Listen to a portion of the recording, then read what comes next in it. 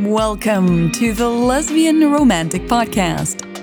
This is Worth the Risk, Part 2. Trampoline.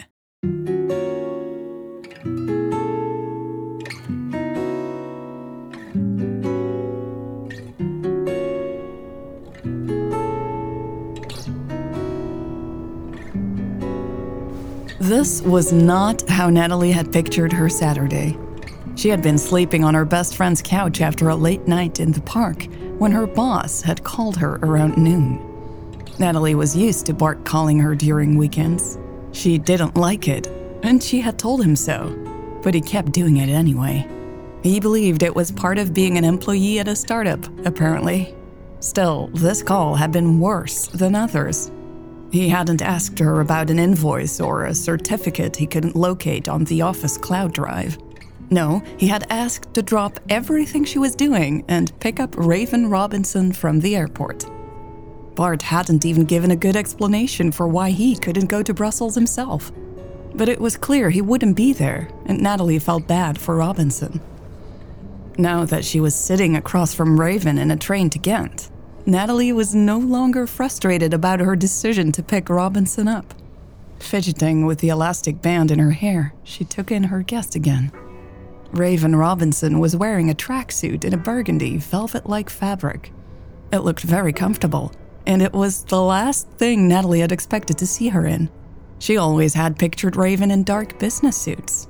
She guessed that was in part because of the pictures she had seen of Raven online.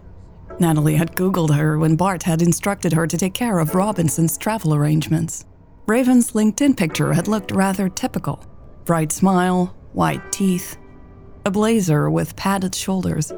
And that's what Raven Robinson had looked like in Natalie's mind since. The real Raven had been a pleasant surprise. Natalie glanced to the side, not wanting to get caught staring. She studied the silk scarf draped over Raven's shoulders. Her eyes drifted to the hands wrapped tightly around the carry-on, squeezed between Raven's legs.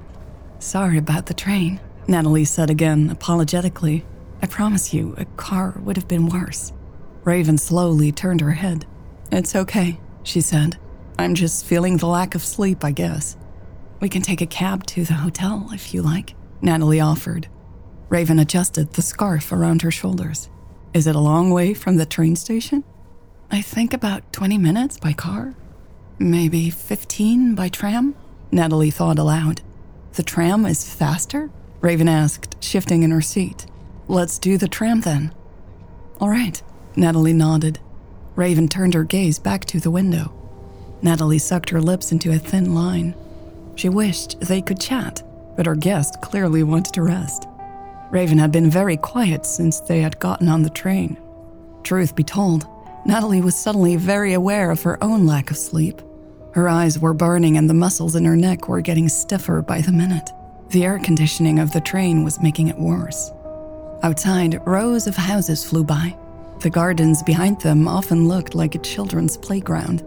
Natalie spotted 4 trampolines and 5 slides in less than a minute. "Everything is very different here," Raven commented without taking her eyes off the view outside. "Oh, this is not a good representation of Belgium," Natalie said, wrinkling her nose. "It's ugly here." Raven's chest shook as she chuckled. "It's not that bad." "Yeah, it is," Natalie replied. "Wait until you see Ghent. It's completely different." "Okay," Raven said, pointing at the window. "You don't have trampolines in Ghent?" "Yeah, we do," Natalie admitted reluctantly. "There are trampolines everywhere." The admission earned her a bright smile from Raven. Her dark brown eyes sparkled above her mask. "I guess that's what parents buy to keep their kids busy," she said. "Same in the US." Natalie grinned. "I guess." "Do you live in Ghent?" Robinson asked. "I do," Natalie said, proudly. She was thrilled that Raven was suddenly more chatty. "What is it like?" "Oh," Natalie replied, wrapping her hands around her knee. It's more like a big village than a city in many ways. It has its own distinct atmosphere." "Distinct how?" her guest asked, finally letting go of the suitcase. She rubbed her hands over her knees. Natalie scratched her ear. The elastic band of her mask was making her skin itchy. It's always been a pretty progressive city, you know, she said. And we're a rather headstrong people. Raven nodded in understanding. Did you grow up in Ghent? Yes, born in the middle of the city and raised in one of its suburbs, Natalie shared enthusiastically. Interesting, Raven said. I can show you around if you'd like, Natalie blurted. I know all the good spots tourists usually can't find. Raven's dark eyebrows shot up. She narrowed her eyes a little before saying, I might just take you up on that. Natalie grinned. Just let me know when you want to go on your urban adventure. An adventure? Raven asked slowly. She nodded decisively. I will definitely take you up on that. Her voice sounded raw from fatigue, but her eyes were sparkling. Straightening, Natalie felt a little self-conscious all of a sudden. Had something just changed between them? She quickly averted her gaze, afraid Raven would spot her blushing despite the mask. Dames en heren, wij komen zo dadelijk aan in station Gent. A voice announced through the speakers in the carriage. Na Gent rijden wij nog door tot Blankenberge. Raven tilted her head, visibly intrigued. Natalie smiled uncomfortably and pointed at the window. Time to get going, we're here. What? Already? Raven asked, grabbing her suitcase again. Yep, Natalie said, already on her feet. Need some help with that bag? Raven jumped up too. No, I'm fine, thanks. Natalie was just about to turn around to increase the distance between them when the train shook. Raven was caught by surprise and lost her balance. Shit, Raven cursed, grabbing Natalie's arm. Natalie's hand shot to Raven's arm too. She only let go of her once she was sure Raven was steady on her feet. Railroad switches, she said and stepped back. Fuck, Raven replied, grabbing the back of one of the seats. I'm sorry. Natalie was grateful for the mask covering her face. Not because she was worried about COVID. No, her skin was glowing. No problem, she said. I just tested negative. You're good. Raven, giggling, took a careful step away from the seat. After being on that flight, I think I'm the biohazard.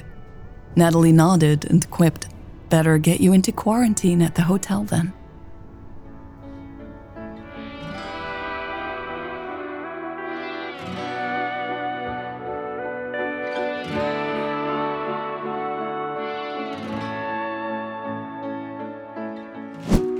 Two hours later, Natalie's legs felt like lead. She had walked home through the city after dropping Raven off at the hotel.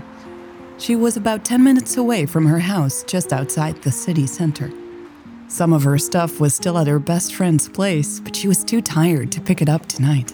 All she wanted to do was to heat up some food and go to sleep. She had already texted her friends that she wouldn't be joining them tonight. Natalie hastily crossed a busy street. Many drivers weren't paying attention while taking a turn here, she knew, and the cyclists often made the same mistake. As a pedestrian, you had to move fast if you wanted to survive. After getting out of harm's way, Natalie slowed down her pace. She tucked her hands in the pockets of her linen pants. Her fingers closed around her phone. She pulled it out and glanced down at the screen. No new messages. I hope she likes her room, Natalie thought. She had picked the hotel and room herself. Bart had told her to make sure Raven was comfortable, so Natalie had put some extra effort into it. Thinking of Raven's tired posture, she was happy she had done that. Natalie smiled as she thought of the room. The ceiling still had the old wooden beams of the old houses in the city. The rest of the room was light, and more importantly, it had all mod cons. The real treat was the view, though. The hotel stood facing one of the many old waterways of Ghent. At night, the city was at its most beautiful with the lights reflecting in the water. She hoped Raven would love it as much as she did. Natalie was tempted to check in with her. Raven had seemed rather lost when she had handed her passport to the clerk at the hotel. Soon after, Raven had stepped into the small elevator, waved tiredly, and disappeared out of sight. Much to her surprise, Natalie had been disappointed to see Raven go. Part of her had wanted to suggest going out for dinner together. Raven had to be starving, right? But Natalie had been too shy to ask. She flipped the phone in her hand as she took a turn to the right, leaving the busy street behind her. She relaxed some, relieved to get away from the heavy traffic. She smiled when she saw the water. Small terraced houses filled the street. Some of them had tiny, unruly gardens in front. Others had used the space to park a family car. On the other side of the water stood an old factory that was renovated into a fancy apartment building with expensive lofts. The view wasn't as impressive as in the city center, but it was still lovely. Natalie reached her front garden and pushed open the old, rickety gate. Kicking it shut behind her, she fished a set of keys out of her pocket. Her mind was already focused on the cold drinks in the fridge. She turned the key and gave the door a good shove. It reluctantly gave way. Natalie flicked on the light inside as she stepped into her small living room. She closed the door with her hip, listening for the lock to click. It did. Her shoulders dropped in relief. "Thank God," she whispered, throwing her shoes onto a wooden rack in the corner. She placed her keys and phone on the windowsill more carefully. She also got out her ID and the debit cards that were held together by an elastic band. Natalie then zipped open her pants and simply let it drop onto the floor. Pulling the tank top over her head, she walked toward the stairs on autopilot. Natalie had taken a shower at her best friend's place before leaving for the airport, but she felt like she needed another one. Upstairs, Natalie decided to open a window in her bedroom first. The fresh evening air soon tickled the bare skin of her legs. She stared at the water for a moment, thinking about Raven again, tank top still in her hand. She wondered if Raven was used to traveling alone. It had to be lonely at times, right? With COVID still ruining pretty much everything, the city wouldn't feel very welcoming to visitors. Natalie pulled the elastic band from her hair. Still looking outside, she pictured Raven walking around in the hotel room. What did she look like without a mask? Natalie wondered. She tried to remember the shape of Raven's nose and lips in the picture. Tilting her head, Natalie realized she might never actually see Raven's face in real life. For some reason, that made her feel incredibly sad, lonely even. She was sure Raven was beautiful. Natalie widened her eyes and told herself, "Okay, you need some sleep." On her way to the bathroom, Natalie threw the tank top into the laundry bin. She was still thinking about Raven when the hot water hit her skin.